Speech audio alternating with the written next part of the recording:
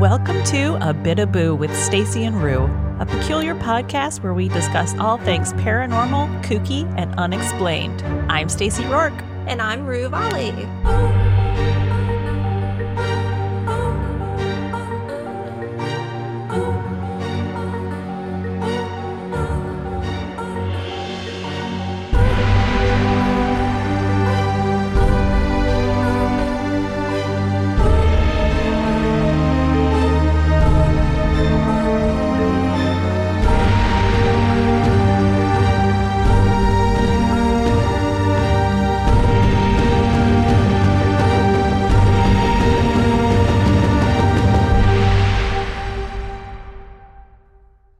Well, hello, ma'am. I feel like I haven't recorded with you in a million years. I know, I missed your face. I've missed your face. How you been doing? Good. You? Good. You just celebrated your 20-year wedding anniversary this past weekend. Whoop, whoop. Way to stay together. How we did it, but we did it. Yeah, we've got a really strange dynamic now because we work together, same schedule, go to work, like drive together. So we're home together all the time.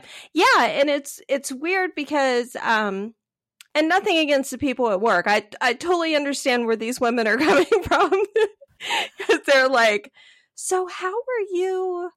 I mean, how's it going? Like, yeah. How is it spending every second of every day with him? All that happening. Yeah. Actually, it's totally fine. Like Vaughn and I have always been very cool in the house. If he wants to do something and I want to do something and it's not the same shit, like we just do it. Yeah. Like, like there's no weirdness. Like we don't try to go and find each other and interrupt what we're doing. So I still feel the same. And the cool thing is that we're not struggling to match up our schedules now. And we're actually able to schedule our like have, do shit. Yeah, because it's not like, well, I have to work until this time and you have to work until this time. Yeah. Yeah. And I mean, I'm so grateful for the jobs that we have now. Because one, we work in an office, so I'm out of retail. Yay. Which is glorious. Yes, it is glorious. I did 30 years in it. I think I put in my time. You did. Yeah. And Vaughn had worked it even longer. So I'm very grateful that we have office jobs. And it's just really weird. I have a set schedule. I'm off early on Fridays. I'm off every weekend. I can actually plan things now. Like, I'm like, oh, yeah, I can do that any Saturday. That's perfect. So, yeah, so it was really nice. But what we did for our anniversary is we had a staycation. Oh, perfect. So, yeah, we chilled the hell out. On Saturday, we went out of town to another state and here was the crazy thing. We wanted to spend money. Okay. Yeah. Like normally I don't have a problem with spending money. Like, and he doesn't either. And we actually made money that day. Like we came home with a surplus of money as opposed to all the things that I should have probably bought. But it was just a weird day. I bought like 5 books, but I cleared out 3 shelves in our library. Yeah. And we took them to a used bookstore and sold them because I wanted them to have a new forever home. Yes. And got a decent amount of money for it and then turned around and left with money. And it just never, like, he still has money in his wallet. Like, yeah. So we didn't, I tried very hard to spend all money. Of this money. Yeah. Didn't work. I tried and it just didn't happen. But we had a glorious time. We took a 4-day weekend. 2 of those days I wrote, but the other 2 days we literally, like, one day we went shopping. The other day we stayed in our pajamas and just watched movies all day. So it was fantastic. I loved it. Yeah. That's awesome. Well, how fun for you guys. Yeah. And what are we writing right now? Well, I'm writing the second book in this fantasy series is trying to kick my ass. But the good news is I have 4 chapters to go and I'm done. Oh, awesome. Good for you. Yay, right? I'm so excited about that.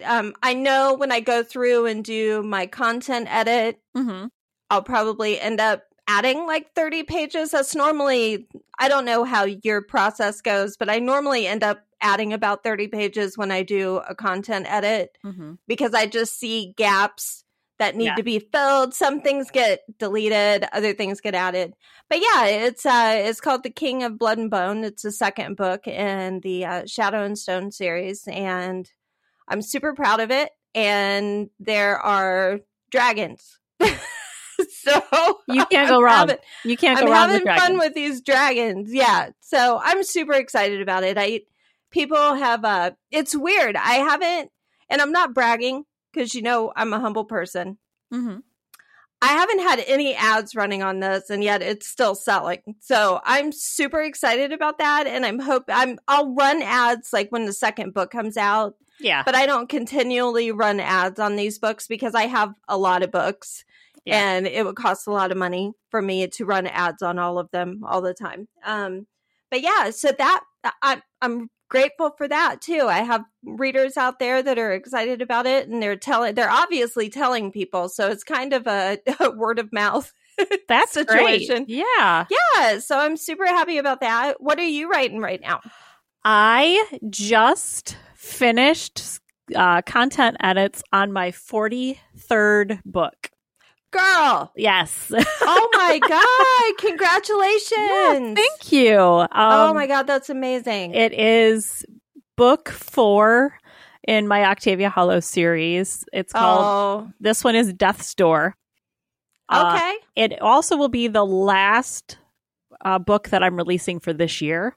My next release. Oh my God, we're twinsies. We're doing the same thing. I'm so excited. Isn't that an awesome feeling? I'm so ready for a break. That is the last book that you're doing for the year. That's the way I feel right now. Like I'm just trying to get over the push or over the hump, Well, I wrapped this book up, and the way I wrapped it up, and I don't want any spoilers for anybody, but there's fae and vampires and zombies and all this shit all at the end of the book. And now I'm like, I need a minute to figure out what the fuck I'm going to do with all of that. Oh my God. That sounds exciting, though. Yeah. So I got a minute to figure out where I'm going to go from there. I know there's going to be at least 2 more books in the series, but I'm not sure with Octavia if I'm ever going to do like a big final end, or if I want to just be able to revisit that world from time to time. So I don't know. We'll see where I go. I don't blame you. Octavia is a fantastic character. I know I'm in love with her. Thank you. Bacon. Yeah. And I know you have a ton of readers who are absolutely obsessed with that series, and I am telling everyone that's listening to us, go to Amazon and get Octavia Hollows. Like, look Stacy up. Buy all of those books. She is a fantastic writer. She's a necromancer with an undead pig. Like, what else do you need to know? Yes! I mean, how can you beat that shit? Yes. Like, that's amazing. But yeah, anybody that loves paranormal mysteries, because I think you have really like shined in that genre.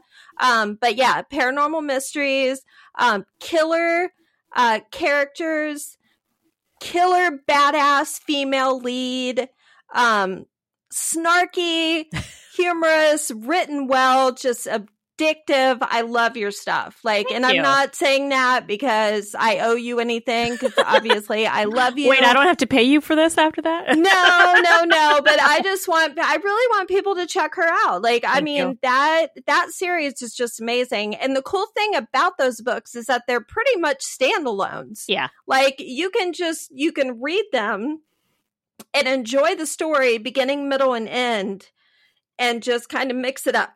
Yeah. Now they do usually have like a little cliffhanger at the end, but the cliffhanger is just leading you into what the monster or the bad guy is going to be in the next book. So it's like a complete story, and then this is your hook to the next one. Do you see that there's somebody staring at me in the window? Yeah, that looked really creepy for a second. I looked back there and I was like, oh, I don't know if I should say anything or if we're just going to keep rolling with that. Yeah, that was kind of creepy. My dog just appeared in the window behind me and was just staring at me. Yeah, that was freaky. I was like, holy shit. Yeah. I was like, ooh, we just got a ghost sighting. That's Hellhound! amazing. Hellhound! Yeah. Yes, I love it. One thing I will say about Death's Door, and some of my readers have asked me to do this in the past, so I actually have done it. There are a couple chapters in Death's Door that are from Bacon's point of view. So, oh, that's awesome! Oh, how fun! Yeah, we have a couple of Bacon-tastic chapters in that one. That's going to be fun. Oh, I love it.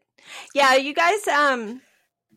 I don't know how many of the people that listen to our podcast are actually on Facebook, but make sure you follow our pages because we both do specialty book boxes for every single one of our releases. And we put like really personal, that's one of the things that Stacy and I bonded on, other than the other million things that we have in common. But we both do personalized book boxes, and you can get different kinds. You can just get the book with, you know, the signature, a sticker, a bookmark, and then it kind of tiers up. Like, so people get a choice, but we put, I know that you do the same thing, but we put these personalized items in these boxes that you can't find anywhere else. So it's exclusive swag.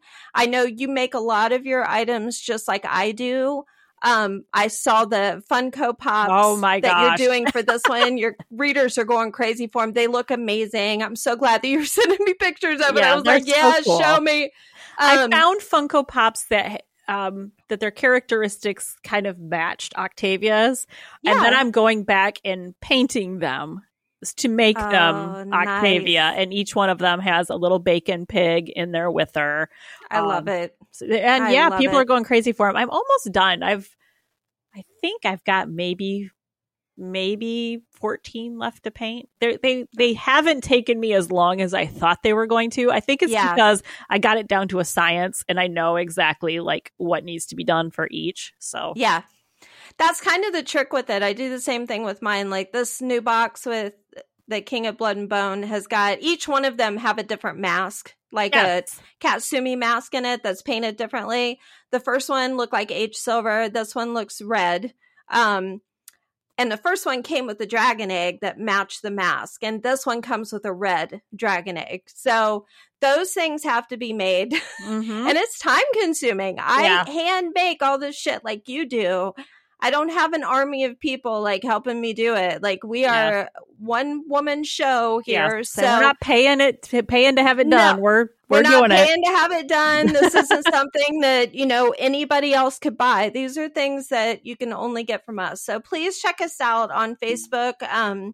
You can go to my page, Rivali. You can go to Stacy Rourke. You also have your the Strange and True in the I have a private group that I always share my links in first. It's Strange but True in the Land of Rue. Yeah. So all you have to do is just type that into the and I share it on my profile page from time to time, so that people can find me. But yeah, definitely. And what is your group? Mine is the Rourke Stars, ROURKE stars, like rock stars, but Rourke Stars. And search that group. You do have to send an invite or a request, and then I will add you. But I do not post my book boxes anywhere else. I only post them in my fan club. Yes. So if you're interested, one thing, that's it. Yeah, that's one thing that you and I differ on. Like I actually put it on my profile page too. But that's true. Stacy only does it in her private group. So you have to join the group to have access to these things. And I'm a stingy bitch. I don't blame you. I'm pretty sure that I'm going to be, starting next year, my boxes are going to be exclusive to the group too. Yeah. Because I feel like that's one of the incentives, like to be in this private group with us, you know, like go ahead and join the group. You're not going to get spammed all day, every day. Like I literally post a couple times a day, just, you know, for people to decompress. And I think you do the same. Yeah. And to keep you up to date on what we're doing. But yeah, definitely join our groups. And that way you can get access to these boxes. Cause I'm telling you, you want them. Yeah. They're amazing. They're amazing. Really cool shit. And you were the one that introduced me to them. And now it's kind of our thing that we're like, look at this awesome thing that I'm making. Oh, I'm so glad. The thing is I really, that's one thing in the publishing world, and I'm not talking shit, but the one thing that is kind of discouraging is when authors don't reach out to each other and they aren't honest with each other and they don't say, hey, I would really like to try this. Can you help me out? Do you mind if I do this? Like, I know you're doing it. And you were so awesome in that way. Like, you reached out, you talked to me about it. And I was like, fuck yeah, go ahead and make these boxes. Cause I knew you were going to kill it. Yeah. Because you've always been amazing with like your personal swag, like, and stuff that you've made for your readers. And I know you care about them like I care about mine. And we share a lot of people, like, yeah, we do. And our readers, like, we actually share. So they really enjoy both of them. And it wasn't detrimental, but what I really dislike is when people just kind of steal from each other and then pretend like they came up with the idea. Mm-hmm. And I know that, there's so many things out there that nobody can really claim that they did something all on their own. But when you see it happening, and they're blatantly taking your idea or even reaching out to the people that you've talked to about helping you with something, I just think that's really shitty. We need to stop that. So I mean, it reminds me of the backdrop that I had at Once Upon a Book that, it has a skull on it. Now it has flowers. It lights up. It's a whole big thing. Yeah. And the reason that came about is I was at an author event and I saw a woman that had one, but hers was white and flowery. She writes romance, so it was very romantic looking. But I loved the idea of it. And instead of me going like, oh my gosh, I'm just going to take this and steal it, I went up to this woman and I was like, your display is absolutely stunning. I love it. I would love to do something like this, but give it a gothic flair to go with mine. Do you mind if I take some pictures of your display? And not only did she let me take pictures of her display, but the stand that she clipped her backdrop on, she's like, I have another one of these at home. Just take it. So she gave you one? She gave me a stand. So this is like, and I think you did the same thing to me when I reached out about the book boxes. Instead of being like, no, this is mine, you were like, this is what I've learned. Here's some tips. This is a way to do it. Yeah. And I think that's the difference is if you come to somebody and say, I really love this idea. I would love to take it and make it my own. Yeah. That's different than being like, no, I'm just going to steal it and hope that you don't notice that I just ripped you off. Like, right. And see, I mean, that's all people have to do. Just be honest about it and be like, hey, I really like this, but I'm going to put a spin on it. Is it cool that I do it? And there would be so much less fucking drama in the world if people would just be honest with each other and say that shit instead of just taking something and, twisting it and then pretending like they came up with it or they didn't know that you did it. Like, that's just shady. It is. It's just shady. It is. And I would do the same thing. Like, if I would see something and be like, hey, oh my gosh, like that would work perfectly for your X, Y, and Z. Can you please give me some tips? Talk to me about it. Like, is it okay if I do a twist on it? I would think that anybody would appreciate that. As opposed to just being ripped off. Because listen, none of us created vampires. No. None of us created dragons. None of us created necromancers or any of this shit. Like, we did not create it. But what makes books and authors special is the personalization that they do of their shit. Like, my books cannot belong to any other author because I interject my personal experiences and my personality into them, just like you do into yours. And I honestly believe that the readers can feel that when they read it.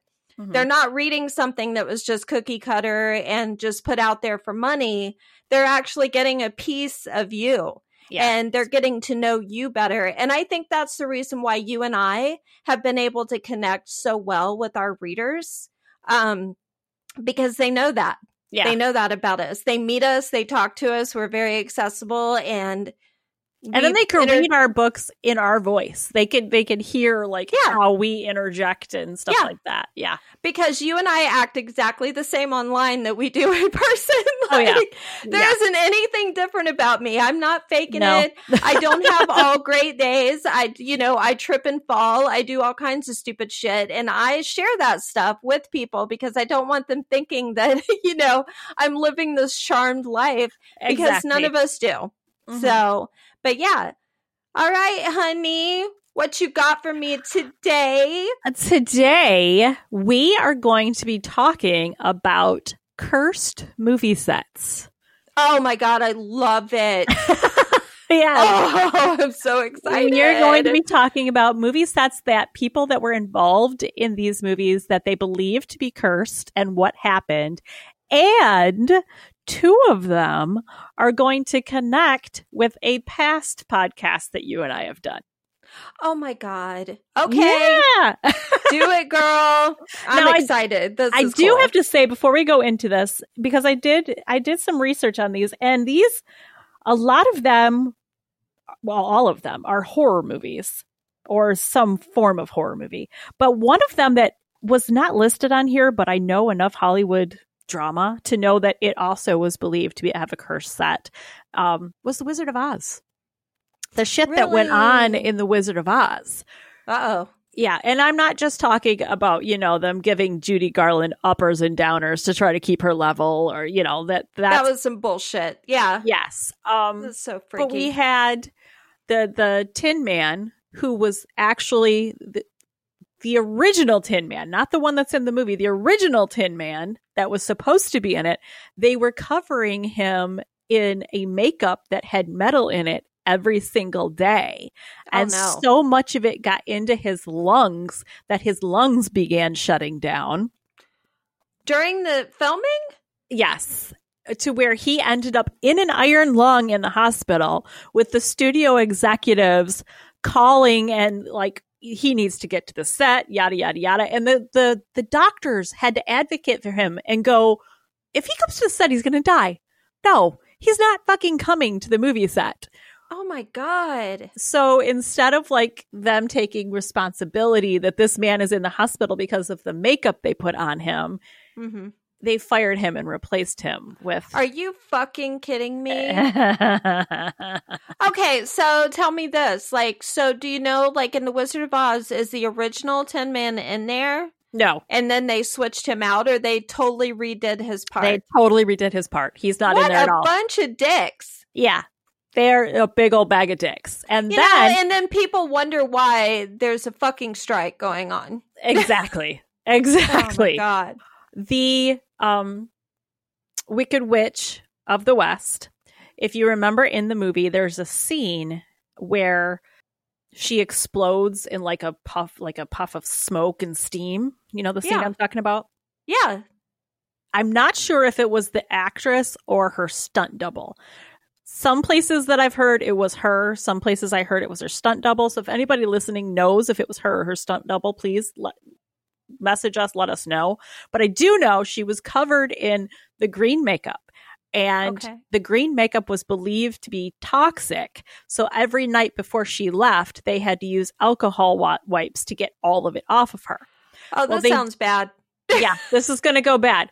Well, for the stunt where the flames exploded, she had to keep her arms and legs in tight, and they opened up like a door in the floor. And as long as she had her arms and legs down to her side, she'd go straight down in it, and the flames would shoot up. That's how it was supposed to go. Well, they did one take, and the take was perfect. The take was perfect. It's actually the one that's in the movie. It was great. But the director said, let's do one more take. They did one more take, and the door, like something got caught that she didn't fall like she was supposed to, and she ended up getting burned on her hands, on her face, horribly bad. Had to go to the hospital, but before they took her to the hospital, they had to get that makeup off of her. Oh no. Alcohol wipes on freshly burned skin to take that off. No. Yeah. Oh my God. That just like my butthole just like clenched up. Yeah. Yeah. So, again, that one is believed to be cursed in some way. There is a thing that, apparently there was a rumor that circulated that one of the Munchkins hung himself in the background. That is not true. Yeah, that was not true. Oh, okay. That what was hanging back there in that scene? Because I've seen that. I'm not sure, but it wasn't a body. Okay, because every single I've watched The Wizard of Oz a few times, like probably the rest of the world, and I had heard about the suicide, and every single time I see them coming down the yellow brick road right there, if you look back there, it looks like somebody's hanging in the tree. Yeah, it might just be a prop or something, but it wasn't a body. Okay, that one wasn't real. Okay, so that's a little bit on The Wizard of Oz. Now we're going to go to the year 1968 to Rosemary's Baby. Oh, I love that movie. Oh, yes. It's funny. I was just thinking about that because we have a list of movies that we're wanting to watch for spooky season. Mm-hmm. And that's on it. Yeah. And I'm like, oh man, I love Mia Farrow's. That's her name, right? Yes, Mia Farrow's in it. Her little pixie cut that she so had. Cute. So cute. Yeah. You know what? They've remade so many movies. How come they haven't remade Rosemary's Baby? Because it's perfect. Leave it alone. Leave it the fuck alone. Leave it the fuck alone. And now, next week, watch, we're going to see that they're remaking Rosemary's I know. They'll Baby. be like, oh, we're having a rose. We'll be like, man, it's our fault. I made it happen. Well, Roman Polanski was behind Rosemary's Baby, and it was an Oscar-nominated horror movie. I'm sure most everybody has seen or heard about it, but it's about a young pregnant woman named Rosemary who believes that her elderly neighbors are part of a cult that want to sacrifice her baby to Satan. It's believed to be one of the most cursed sets in history. The first to be hit by the curse was the movie's composer, and I'm really sorry, I'm going to butcher this name, Krzysztof Komedy, who was at a party at his friend's house, and he was accidentally pushed over an encarpment. I did not know what the fucking encarpment was, so I had to look that up. It's a steep fucking cliff. That's what that means. Oh, no. Yeah. So encarpment is a very fancy way to say he got pushed off the edge of a cliff. Okay, so this doesn't sound like it's going to have a good ending. No. He suffered brain damage from the fall and fell into a 4-month coma from which he never recovered. Oh, shit. Did he wake up or he just never woke up from it? He never recovered from it. Holy shit. His death echoes Rosemary's friend Hutch in the film. So there is a similarity between those two deaths. That's creepy. No. It's not good. Not good. Then, we're not done. After he fell off the embankment there, producer William Castle was next to be hit when he was hospitalized with severe kidney stones and hallucinated scenes from the movies while he was in the hospital. What the fuck? So he was like yelling some of the dialogue while he was in the hospital, like hallucinating. Can you imagine that shit? Because that dialogue was fucked up. That movie was messed up. Yeah. Apparently what he was yelling was, Rosemary, for God's sake, drop the knife. Okay. Oh. Imagine you're a nurse and you hear that being yelled out. Yeah, no. Drop the knife. Fuck. Oh my God. Can you imagine? Oh my God. I would be calling in. Yeah, no. No. And the worst affected by this curse, and I knew of these details, but I didn't put it together until I saw this, was Roman Polanski himself. Oh my God. His wife is Sharon Tate, who was brutally murdered by the Manson family while she was pregnant. So Rosemary's Baby and Sharon Tate and her baby. Like, I didn't even man, that story is just, it still bothers me. Yeah. Like that entire thing was just completely fucked up, obviously. And Manson is a piece of shit. Yeah. But man, like the fact that he was making, I didn't even connect it that he made that movie. So do you know how much, was it during the movie that it happened? Like when they were filming the movie, or was it after? Man, because that's some fucked up shit. Yeah. Oh, fuck. I just looked it up. It was a year after the film's release. Oh, no. Oh, fuck. That's creepy as all shit. Mm-hmm. It was only a year. Oh. Yeah. Wow. That's too, yeah, that's too much. That's, yeah. I'm going to go ahead and say, yeah, that movie was cursed. I'm going to. Yeah, we're going to go ahead and check that one off. Well, we'll give our vote at the end of each one of these. I think Wizard of Oz, was bad production. Yeah. That could be based on the studio. That one I don't think was cursed. Rosemary's Baby, I think that one was cursed. Yeah, I'm pretty damn sure that I would say yes on Rosemary's Baby. On Wizard of Oz, I think they just had idiots running shit. Yeah. Like, that didn't know what the fuck they were doing. Yeah. Great movie. Bad people behind it. Yeah. And bad in a way that they just didn't know what the fuck was going on. Because you know, who the hell is going to put makeup on somebody that has metal in it? Yeah. Yeah. Well, back then, even then, you should have known that it was going to be toxic to somebody. Not good. Yeah. No. Okay. So going back to Wizard of Oz for a minute. Yes. Judy Garland was only 16 or 17 when they yeah, I thought she was pretty young. Yeah. And the director was upset with her performance one time and slapped her across the face in front of everybody. Oh, hell no. And then he felt bad about it. And he was like, somebody hit me, like trying to make it okay that he did it. Yeah. Mm-hmm. Can you imagine that shit going down like in the Barbie movie? Let's just think about that for a moment. Like some dickhead walking up to is it Margot Robbie? Yes. Is that her name? Yes. Walking up to her and giving her a slap. And we're going to see if he makes it out alive. No. Fuck no. Because I'm Knuff. Have you seen the movie?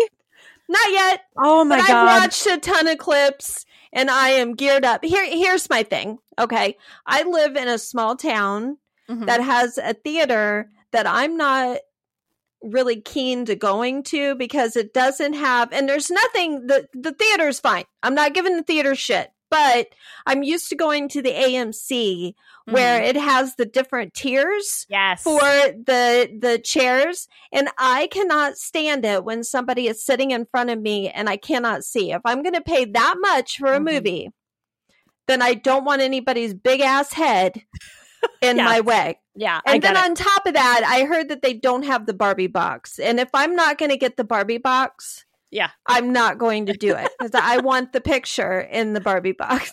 Oh, for sure. For sure. Yeah. I'm spoiled now. We found an Amstar close to our house that has the recliner seats. And now if a movie theater doesn't have a recliner seat, I'm not going. Like my and spoiled that's the thing, ass. like, yeah. I mean, we went to the AMC theater in Indiana. And that was it. Once I experienced that type of space and the different, like where the chair was so much higher from the aisle in front of us, like that was it for me. I'm like, this is the only way I'm going to go and see a movie. Yeah. Because you're already paying $27 for a bucket of popcorn. Yeah. So if I'm going to do that shit and I'm actually going to go out in public where I'm going to have to listen to other people talking. And put a fucking bra on. You have to put a bra on. Exactly.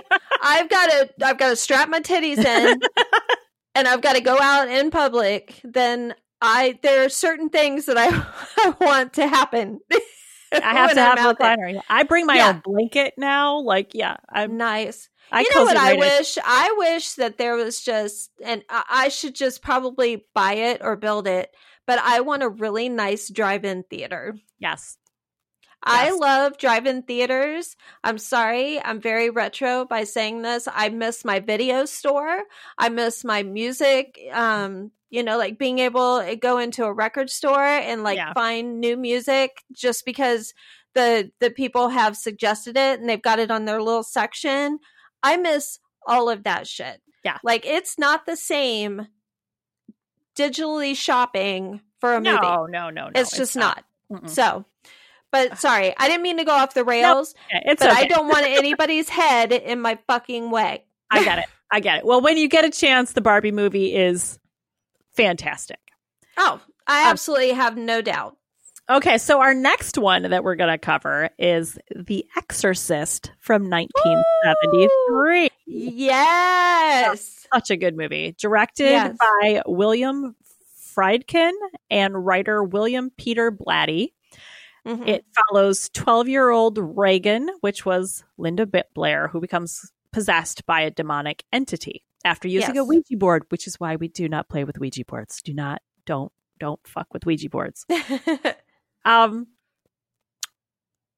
It was one of the scariest and most profitable horror movies of all time, and was the first horror movie ever nominated for the Best Picture Oscar. And deservingly so. Oh, fuck yes. Yes, this absolutely is still scary as all hell. Yeah. The first sign of trouble came in 1972 when the set for Reagan's family home burned down after a bird flew into the circuit box. What the fuck? A bird flew into the circuit box and the whole thing went up. That's just a really horrible, like, the dog ate my homework moment. Yeah. Like, a bird flew into my circuit box and we had a fire. That's something you don't ever expect to say. Shit was not set up right if a bird caused it to explode. Like, we're going to blame the bird, but it wasn't the bird. Like, y'all were cutting corners. The people that built that shit, the wind could have murdered them all. Yes. Like, absolutely. They were just waiting on one gust to come through, and everybody would have been wiped out. Man, what is up with these set people? I don't know. Some of these movies, Jesus. It's so scary. The only thing I will say is the one thing I do know about The Exorcist, because it's my husband's all-time favorite horror movie. Okay. Mm-hmm.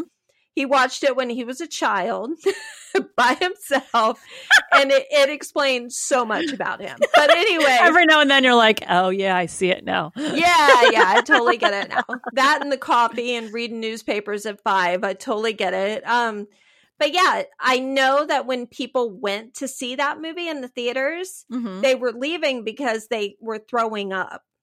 Like, people physically got ill and had to walk out of the theater seeing that. Can you imagine that shit? Like, the person next to you is like, can't do it. Like, that shit doesn't happen now. There's so much crazy shit that's on the screen, and everybody's like, we're so jaded now. Yeah, everything's ruined now. But then they were like, I am going to shit myself, pee down my leg, and I'm going to puke in a bucket. I have to say, though, I am a sympathy puker, so if I see somebody throw up, I likely will do it too. So I can't see it. I can't hear it. Seeing it is bad, but the sound of them lurching, I'm sorry. That's what really gets me. I'm like, oh no. Oh no, this is wrong. What'd you do? Yes. Oh my gosh. We're gonna go off on a rant here for a minute, but I have to tell you, my husband and I, we had a gym membership. This is pre-COVID. Okay. We canceled it once the fucking plague hit, but we were working out with a personal trainer, and the personal trainer like kicked the shit out of my husband workout wise. Like, boyfriend was not doing good. He was like pale. He was not handling it well. He went in the locker room, and he was in there for a really long time, to where I had to go get the personal trainer and be like, can you go check on him? I don't know if he's all right. And he came out and he's like, he's okay, but like, this one was rough.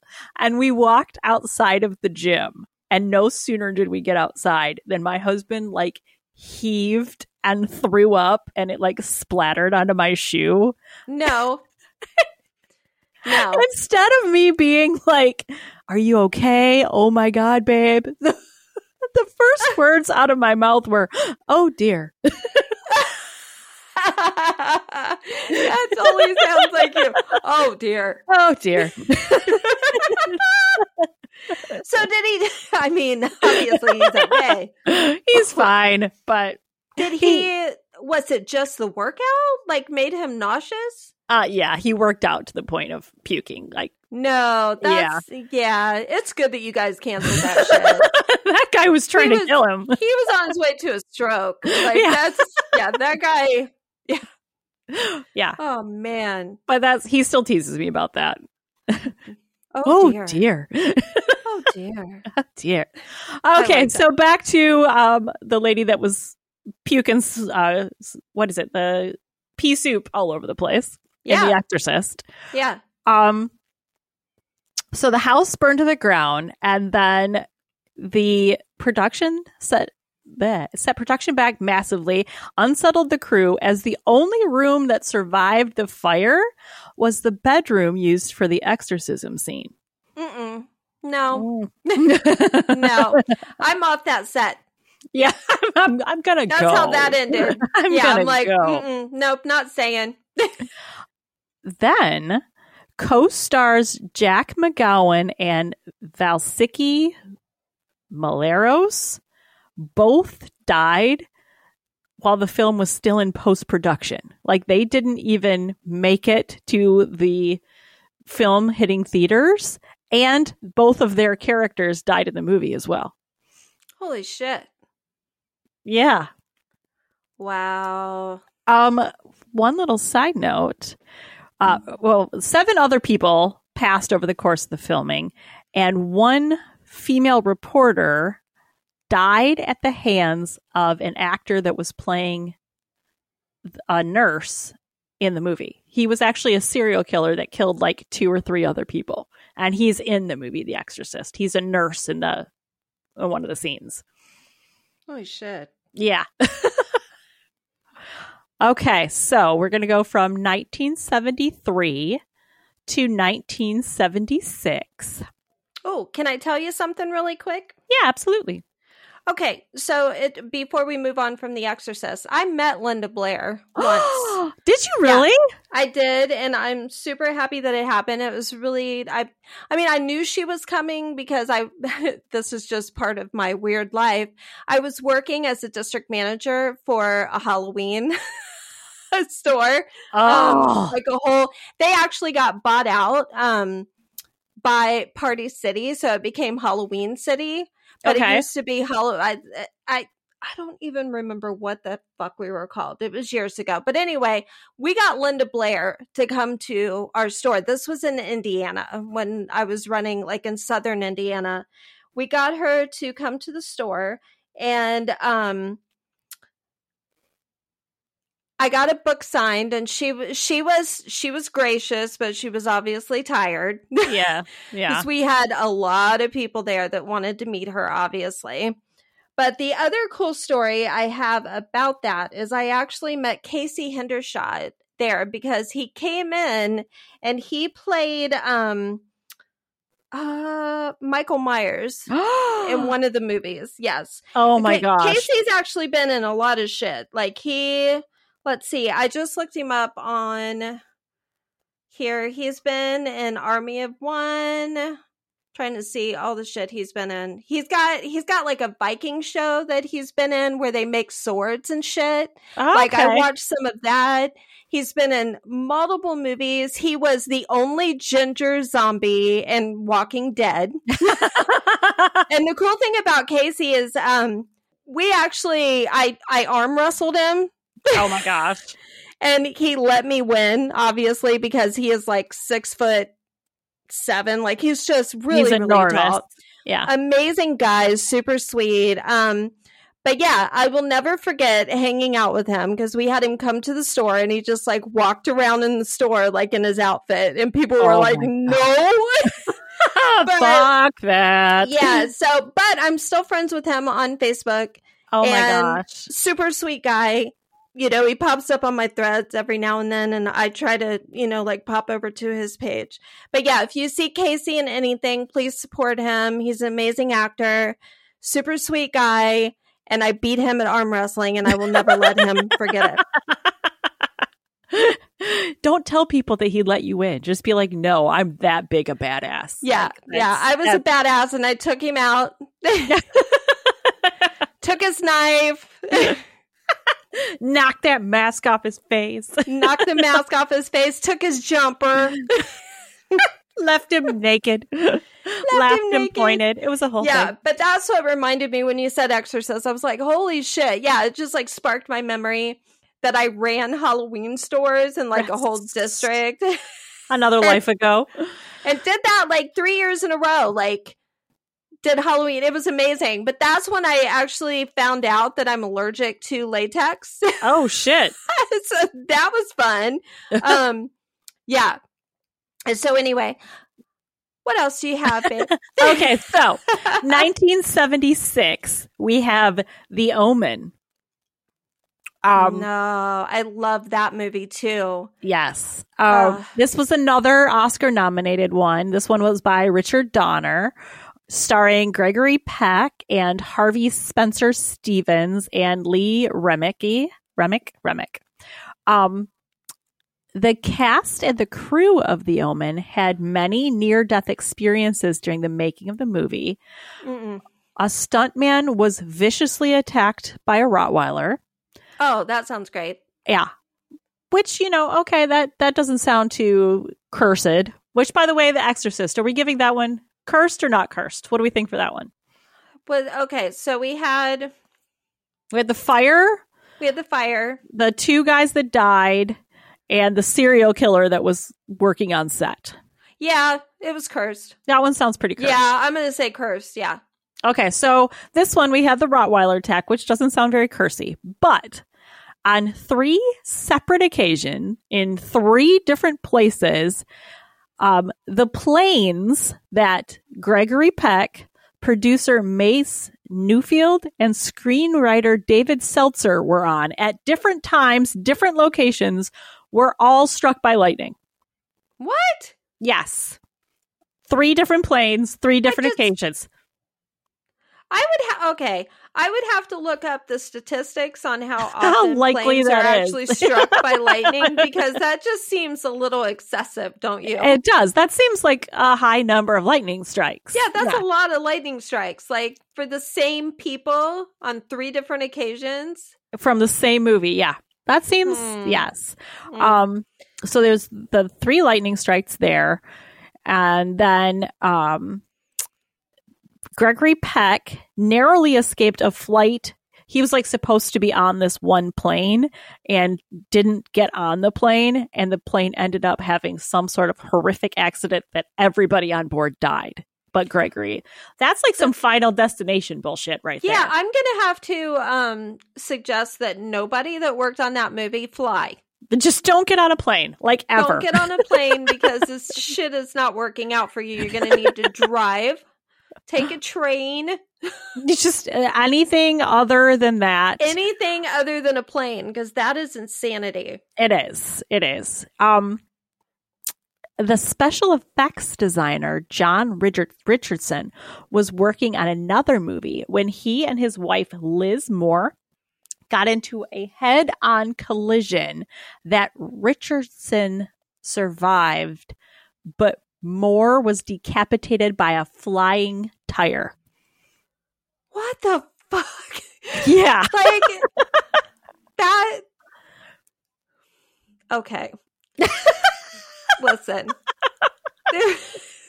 there's a lot of ways that people can go, but knowing that somebody was decapitated by a flying tire is nothing I ever thought I would hear, nor say. Her last words were like, "Oh fuck," and then tire. Her last word was tire. Boom. Tire.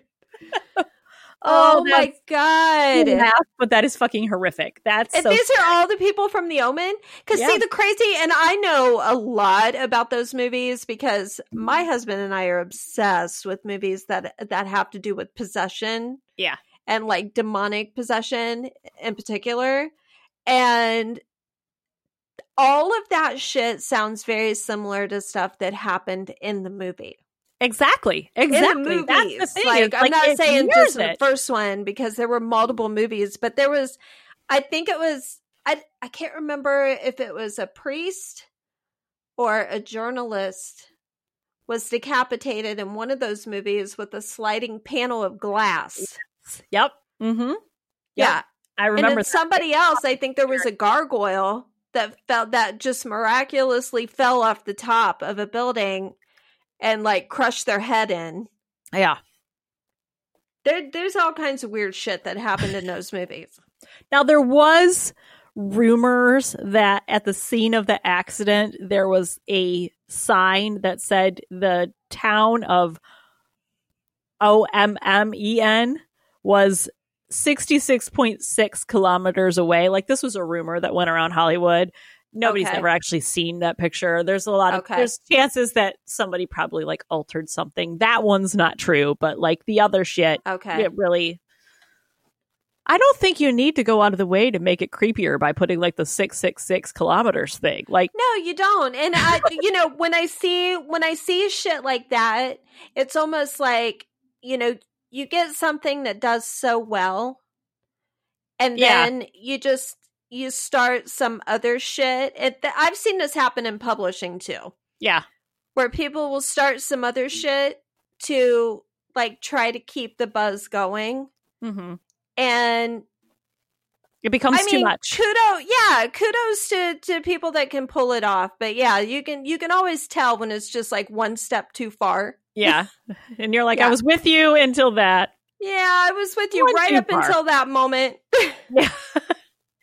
Okay, so now we're going to jump to another one that actually I said there was two that touched on things we talked about before, but this one we've talked about before too with the Lake Shawnee Amusement Park, because this one is the movie Poltergeist, and we talked about the Indian burial ground. Yeah, there's some really sad shit. I know a little bit about this. Let's attach that movie, but go ahead. Yeah. So this one was from 1982. It was directed by Toby Hooper. It starred Craig T. Nelson, JoBeth Williams, Dominique Dunn, Oliver Robbins, and Lil Carol Ann, played by Heather O'Rourke. I stumbled over O'Rourke, and my last name's Rourke. That's funny. That is. Good connection. Yeah. It's a hard name. It's fine. So, in addition to 3 Oscar nominations for Poltergeist, it also has one of the most tragic backstories. The first cast member who passed away was Dominique Dunn. Dominique was murdered by her ex-boyfriend. Oh. He was, trigger warning, he was very abusive towards her.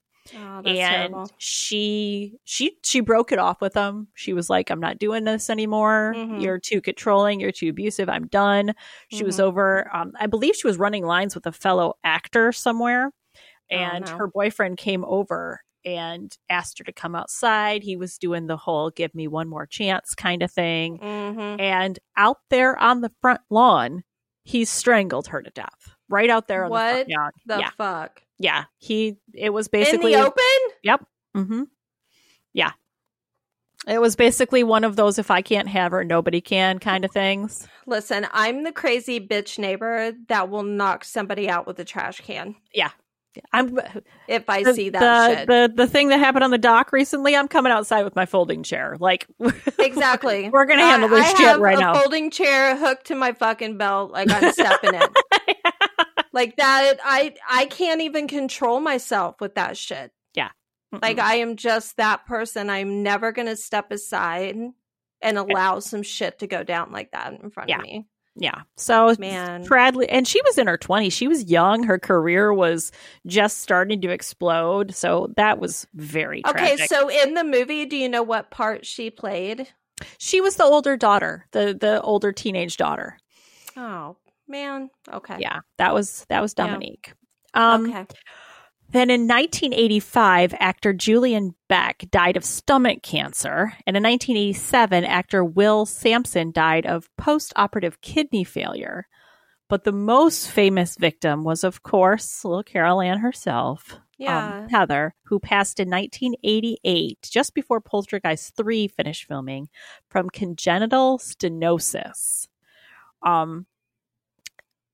During a deposition, special effects artist Craig Reardon testified that the pool scene, when there's like skeletons that come up around the mom, he testified that those were real skeletons of real dead bodies that were used in that scene.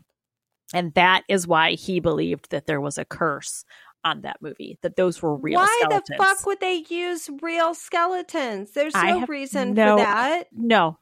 Don't you think it would be a little harder, like, to get a hold of those and just going out and getting where did you get a them? fake skeleton? Yeah. My question is where the hell is there a 24-hour skeleton store? You just like, hey, I need a couple of bodies. Yeah, for this movie. They can still be kind of damp and moist, but I need a mostly bone. Yeah, can we do that? Oh my god. Yeah. Yeah. Okay. Well, yeah, it was cursed. Yeah. Because you cannot just grab somebody's body and toss them into a movie. Man, and I know that scene. Uh-huh. And now I'm like completely grossed out by it. Yeah. Well, and they say that's like why her screams are so fucking authentic in that scene is because, like, if you're looking at something up close and you're like, okay, yeah, that's fake. That's fake. I can tell it's fake. But if you're looking at something and you're like, that's fucking real. Like, that's a real corpse. You're going to scream your full head off. And they were like bumping against her and shit. She's like trying to fight to get away from them. Yeah. Were there people in the water like pushing them against her? I'm not okay with any of that. That is some shit. Disturbing. Completely disturbing. No, wrong. Just bad. That movie cursed. Yes. Totally cursed. Totally. Deserved to be cursed. You brought the curse on yourself. Earned it. Yes. You earned that shit. All right, the next one, and this is another one that's connected to something we've talked about. Yeah. 2013, The Conjuring was believed to be cursed. Yes. Oh. The highest grossing horror franchise of all time. Mm-hmm. James Wan's The Conjuring stars Patrick Wilson and Vera. How do you say her last name? Farmiga? Vera Farmiga? I think Farmiga. Okay, about Ed and Lorraine Warren, who we've talked about. You talked about in your episode. Yeah. As if the fact that this is like what we talked about before, as if the fact that this was based on a true story isn't scary enough. Mm-hmm. Joey King, who plays Christine in the movie, found herself covered in bruises after a couple weeks of shooting, even though she hadn't performed any stunts at all. Oh, like these bruises were just appearing on her. Yeah. Vera, who played Lorraine, would frequently wake up at between the devil's hour of 3 to 4 a.m. on set and found claw marks on her thigh and across her laptop. Oh, that sounds good. That's great. That's great. That's great. That sounds perfect. And then in the Warrens' artifact room, they had their artifact room there. Mm-hmm. Producers and crew members alike would see items move around the Warrens' artifact room all on their own. Yeah.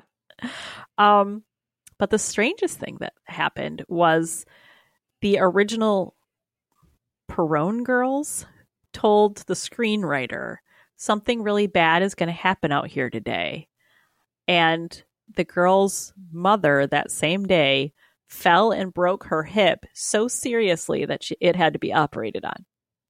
Wow. Just like knew, like felt it. Yeah. Yeah. There was like, something. yeah, some shit's going to go down today. Yeah. The Conjuring freaks me the fuck out. You already know that. Like, we've talked about this extensively. Like, there is just something about that entire thing that just really freaks me out. Especially when you know it's based on true shit and you're watching it and you're like, oh. Yeah. Well, and that's what I was saying before. Like, Vaughn and I are obsessed with demonic possession movies. So anything in that vein, I will watch it, but it doesn't necessarily mean that I'm ever going to watch it again. Like, if it's good enough and it freaks me out enough, then I'm like, no, I can't do this.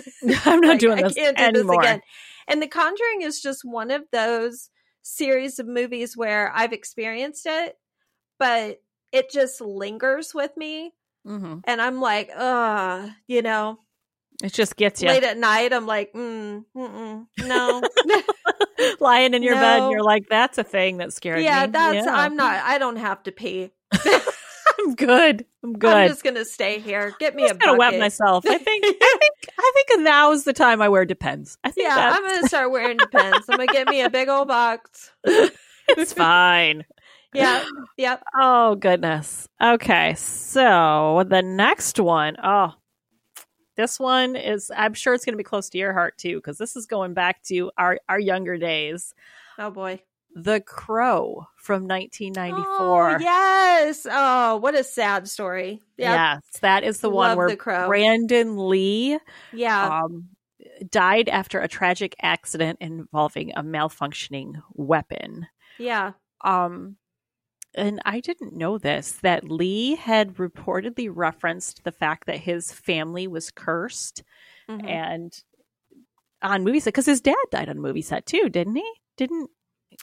I think that he did, because his dad was was Bruce Lee. Yeah. In 1973, his production partner gave him painkillers because he had a headache. And Bruce Lee passed out. All attempts to resuscitate by the doctors failed.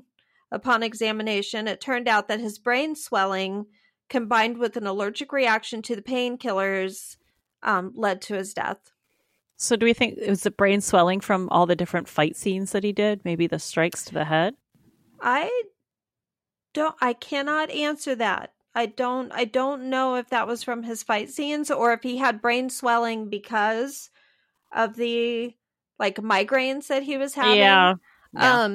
It might have been something that happened to him on set, because obviously he was extremely physical actor. But yeah, he died. Didn't he die young too? He did. Yeah. Yeah.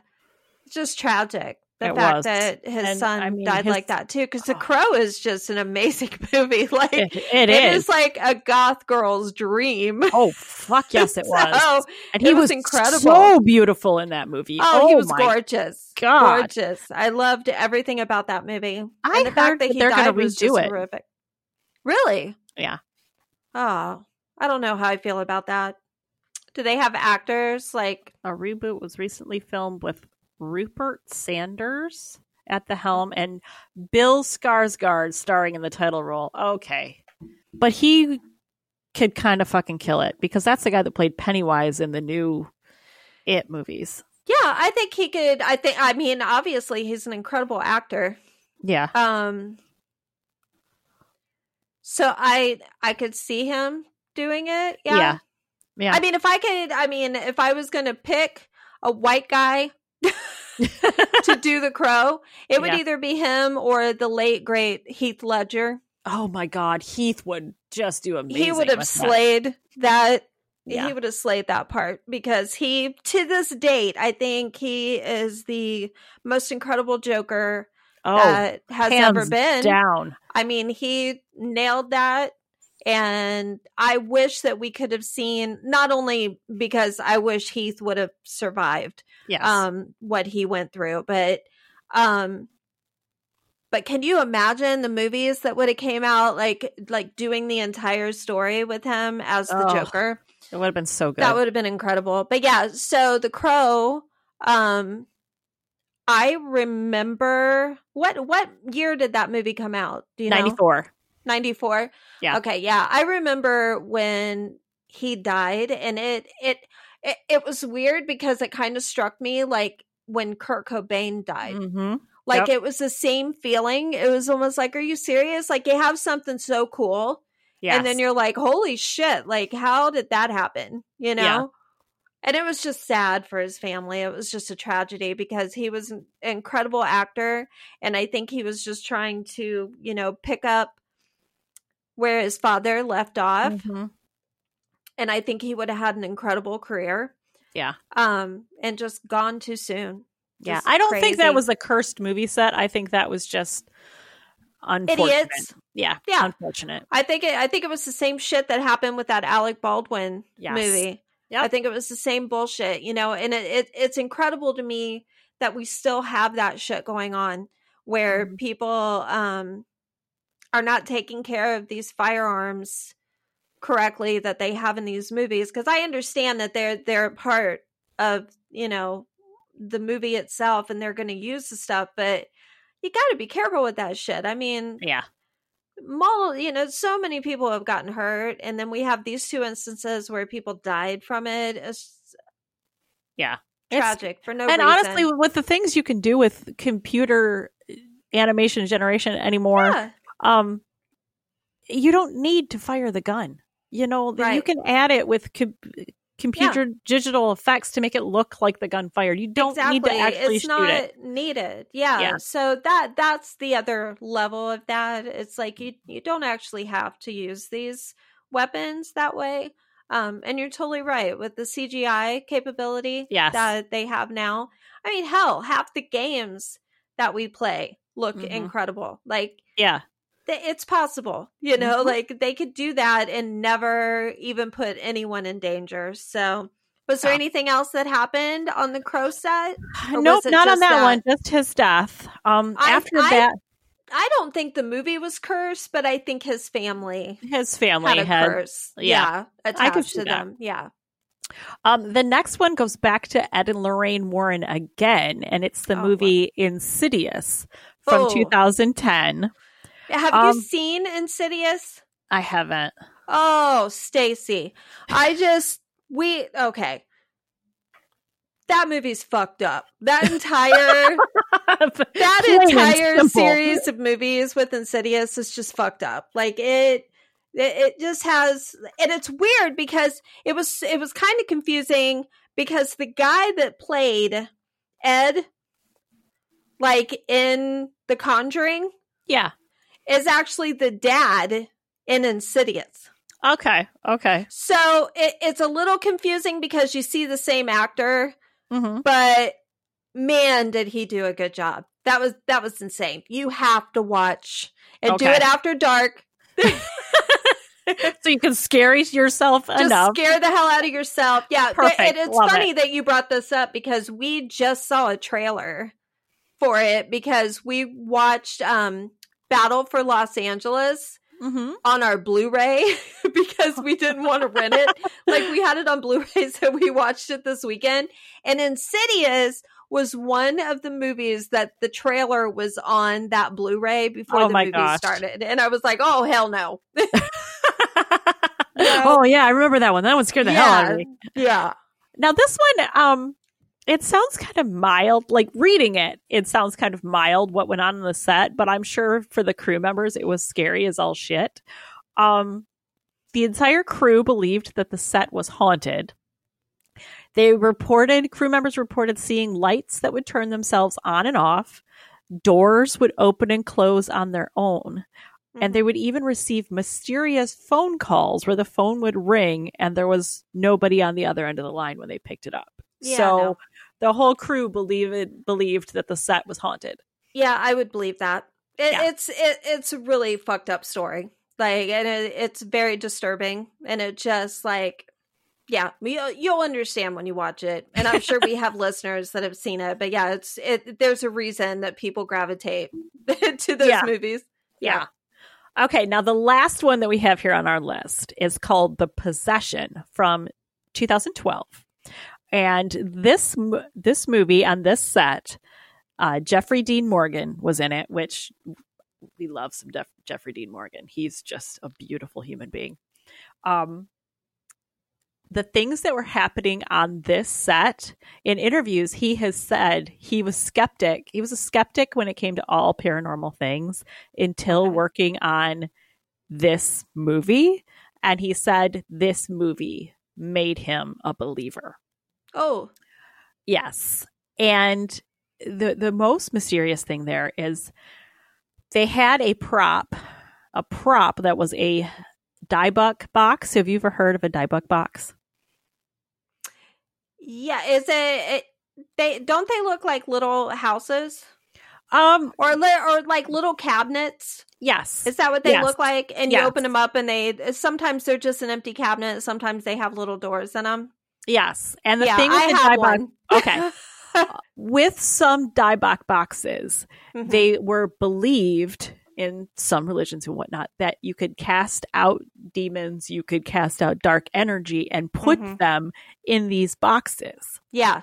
Yeah. But if the box is ever opened, really, like, people can get sick, people can die, people can get rashes, like, and there are people in this world that are so fucking scared of diebuck boxes that, like, you don't talk about it. The fact that I'm saying it right now, people would say you don't speak about them. You don't mention it. Yeah. So the fact that they had a prop one there, and like, Jeffrey didn't go into a lot of detail about it, but something about that prop and what the negative energy it was bringing to the set, it made him a believer in the paranormal.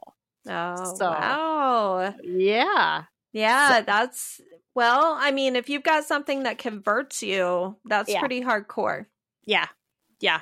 I want to know what happened there. What the hell? Yeah. I mean, the thing is, and you're not supposed to talk about it. So he's like, we're not going to talk about it. It's like Fight Club. We're not going to talk about Fight Club.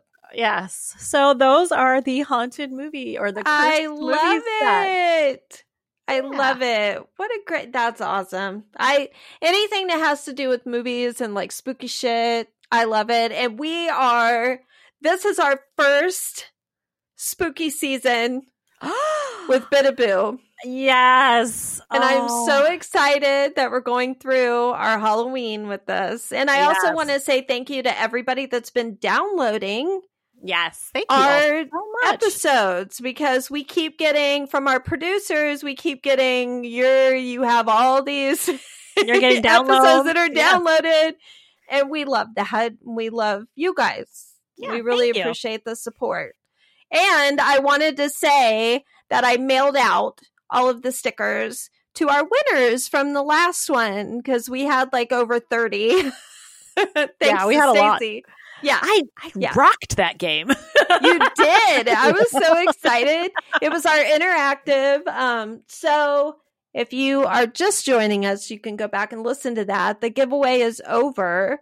But it's still an interactive episode, and it was super fun. So I'm not going to give away what it was about.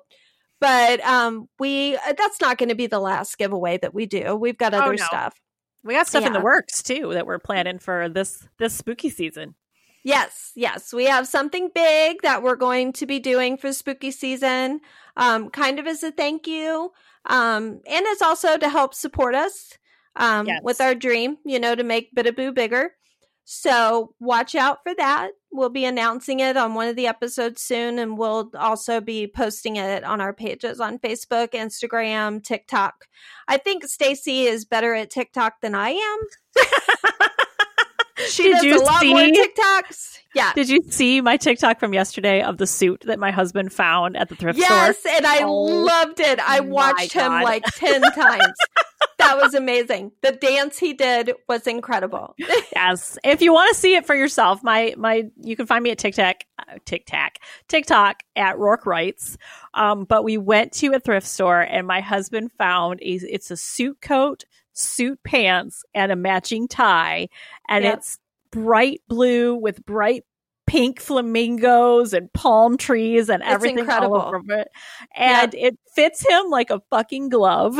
Yeah, it was made for him. And as soon as he saw it, he's like, yes. this is coming home with me. And well, he had to. Yeah. It was one of those things that it claimed him, and he just had to bring it home. It's so ridiculous, but it's so funny. It was so fun. I love the videos that you put out. Thank you. I'm going to try to get more active. I am going to be like Stacey. I am going to take off. After I finish this book, I'm actually not going to release anything until next year. Yep. And I'm actually taking, spooky season off and enjoying it this year. And I am going to be reading and reviewing books from my TBR. I love that. So I'll be doing reviews on my TikTok page. So you can find me at Ruvali. You can find me as Ruvali anywhere. So it doesn't matter. Type it in and you will find me and be able to follow me anywhere if you want to. But yeah, I'm going to be doing, I'm actually going to read. I'm going to be a reader this season for the first time in like over a decade. I love that. And I'm super excited about it because it always seems like I was on a deadline and I've accumulated all of these amazing books and I would really like to start reading them and doing reviews for them and just having a good time with it. So I am going to be joining the Book Talk community in that way this coming season. So please follow me on TikTok so you can see it. That's the only place I'm going to have my videos. So you're going to have to watch me over there. Perfect. Yeah. I would like to say I'm taking the whole season off, but I'm not. I'm actually recording a shit ton of my books in audio, and I've got all the equipment here now, so I'm recording them, and I'm going to be putting them out. The Journals of Octavia Hollows box set was the very first one that I tackled, and it's been posted. It's just not live quite yet. It's going through the final stages, and that'll be excited. And I'm going to I'm working on Fate Worse Than Death after that. And I'm just going to be recording my books into audio, the ones that aren't up already. So, I love that. But you know what? You're going to be doing something that you love and it's not going to be stressful and you're not going to be on a deadline. So exactly. I love that for you. I'm just going to be reading and basically acting out my books, doing different voices and stuff. And you have a wonderful voice anyway. I know mine can be a little shrill. But you have a beautiful voice for reading books. And I've had multiple people tell me that. People that are listening to the podcast, they're like, I could listen to Stacey all day. I'm like, yeah, I do. And so if you loved Stacey's voice, you can now hear her narrating her own books. And I think that's incredible because nobody is going to know. Nothing against, narrators because we want them all to have their jobs, but I really honestly there are just some books that only the author, if they're capable of doing it and they have a voice like yours, can convey exactly the way you felt writing that book. And I think that you're going to offer your readers something so special in that way, especially with Octavia. I wanted them to be read, it's going to be the inflection that I intended when I wrote it. And it's going to be a lot of fun. So and I would do that if I had the time. And you don't have the time. I don't have the time. I would do something short if I had the time, but quite honestly, I'm going to leave it to the narrators. Like, I will tell you. Are you thinking about opening yourself up to reading other people's books, or is this just you doing your books? I'm going to start with mine, but if people listen to mine and are like, wow, you did a great job, I'd love you to do mine, I might be open to it in the future. Oh, I exciting. can't say no. But I want to get through my catalog first because... Right. And you have an extensive catalog. If people don't know that, like... third book, so... Right. I mean, that's another thing you and I bonded on. We're both prolific writers. Yeah. Like... I wrote a lot in the beginning of my career, and I've obviously slowed down over the years, not from age, but just, I think I just I felt like this desperate push in the beginning. Yes. To get all of the stuff that was like jumbled in my head out. Mm-hmm. And then I really started focusing in on the stories that called out to me. Yes. And that's the reason why I have these gaps like in between my books, because sometimes I have to stop one story, finish another one, and then come back to another story that I started because the characters just aren't talking to me. And that may sound insane, but I know you know what I'm talking about. Yeah. Yeah. If it's not if the coming story, together. yeah, if they're not talking to me, because I'm a pantser, so it's different for me. I don't even plot this stuff out mostly. Like I know little bits and pieces, but I don't know the entire storyline. So if the characters aren't speaking to me and I'm not inspired, there's no way I can write it. And it's just going to really cheapen the story. Yeah. But I know you are a machine. You plot your stuff out and then you go from A to Z and like knock these books out. And I'm just like, I didn't even, I mean, there are moments where, and it was funny. I was just talking with friends about this the other day. There are moments where I'm writing a book and I'm like, holy shit, like a reader. Like I literally want to throw my laptop. I'm like, I can't believe they did that shit. And I'm like, I wrote it. Like, calm your tits. Happening. Like you did it. You did that. You did that one. But it doesn't feel like it when you didn't really know your head was going to go there. Yeah. And it really feels like the character. And I know that happens with you with your characters. I'm sure there are things that pop up and you're like, they're not going to listen to me. Like, we're going to have to go this way. Yeah. But I think that's one of the most magical things about writing a book. Yeah. It changes on you. It evolves as you're writing and you don't even see it coming. And then you're just like, oh shit. Well, there that was. So it's absolutely amazing. Yeah. I love it. All right, darling. Well, I think we rocked it. I think we did. Yeah. I think we did. This was a fun one. I liked this. Hollywood and curses and hell yeah. All sorts of fun shit. It doesn't get more fun than that. That's right. Yeah. All right. So I guess this is where we sign off. Yeah. And say keep it spooky.